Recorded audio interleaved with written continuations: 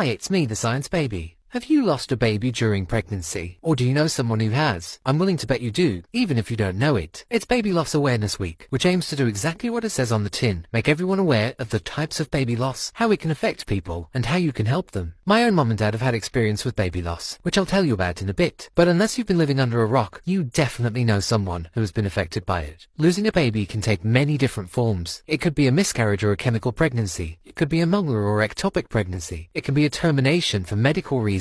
It can be a stillbirth or a late-term loss. It can be long-standing infertility, failed treatment and embryo loss. And it can be failed donor or surrogacy. Each of these kinds of loss comes with its own set of physical and psychological impacts, which can affect mothers, fathers and other family and friends. And the result of loss is long-lasting. Many women who lose a baby during pregnancy go on to develop mental health problems, even if they go on to have a healthy baby. Because grief is something that sticks with you, but for some reason, this kind of grief is never talked about. It's incredibly common. Every day in the UK in 2021, 1,900 babies were born, but 500 were miscarried and 8 were stillborn. It's estimated that about 1 in 4 pregnancies in the UK end in loss during pregnancy and birth. But for some reason, there's a taboo about talking about something that affects a quarter of all mothers. It's only after someone shares their story that others feel comfortable to share theirs too. My mum thinks a lot of it is due to the language used to talk about baby loss, creating a kind of stigma and guilt. Like the word miscarriage, the miss implies some kind of error has been made by the mother. Mistakes, missteps, misjudgments. Miscarriages carry the assumed meaning that a mum has done something wrong, when in reality it's almost certainly never the case. It's not helped by all the official advice out there for avoiding miscarriage, which recommends healthy eating, exercise and not drinking or smoking. While this is good advice, it unfairly puts the emphasis on lifestyle factors, which can leave a mum feeling guilty that she caused the miscarriage by not being virtuous enough. But in fact, the majority of miscarriages are caused by problems with the developing baby's genetic instructions, which can happen as randomly and just as easily as a roll of the dice. There's other words out there that paint baby loss in an ugly, traumatizing and accusatory light too. What woman wants to admit they have an incompetent cervix or a blighted ovum? So one objective of Baby Loss Awareness Week is to remove some of the stigma of losing a baby. It's not your fault, and you are entitled to your grief, whatever form it takes. For instance, my mum's still figuring out how to hold the joy at my existence and the grief of the journey in her head at the same time. She and my dad tried for 8 years before I arrived. Along the way, she suffered a miscarriage and multiple chemical pregnancies before starting fertility treatments. Not all of her embryos survived, and the first round of IVF failed completely. She's very grateful for the medical science that brought me, the Science Baby, into the world, but she's also got a permanent shadow in the corner of her mind that contains the grief and trauma at the losses along the way. So we'll be celebrating baby loss awareness with a wave of light, telling the millions of people who share this grief that we see you.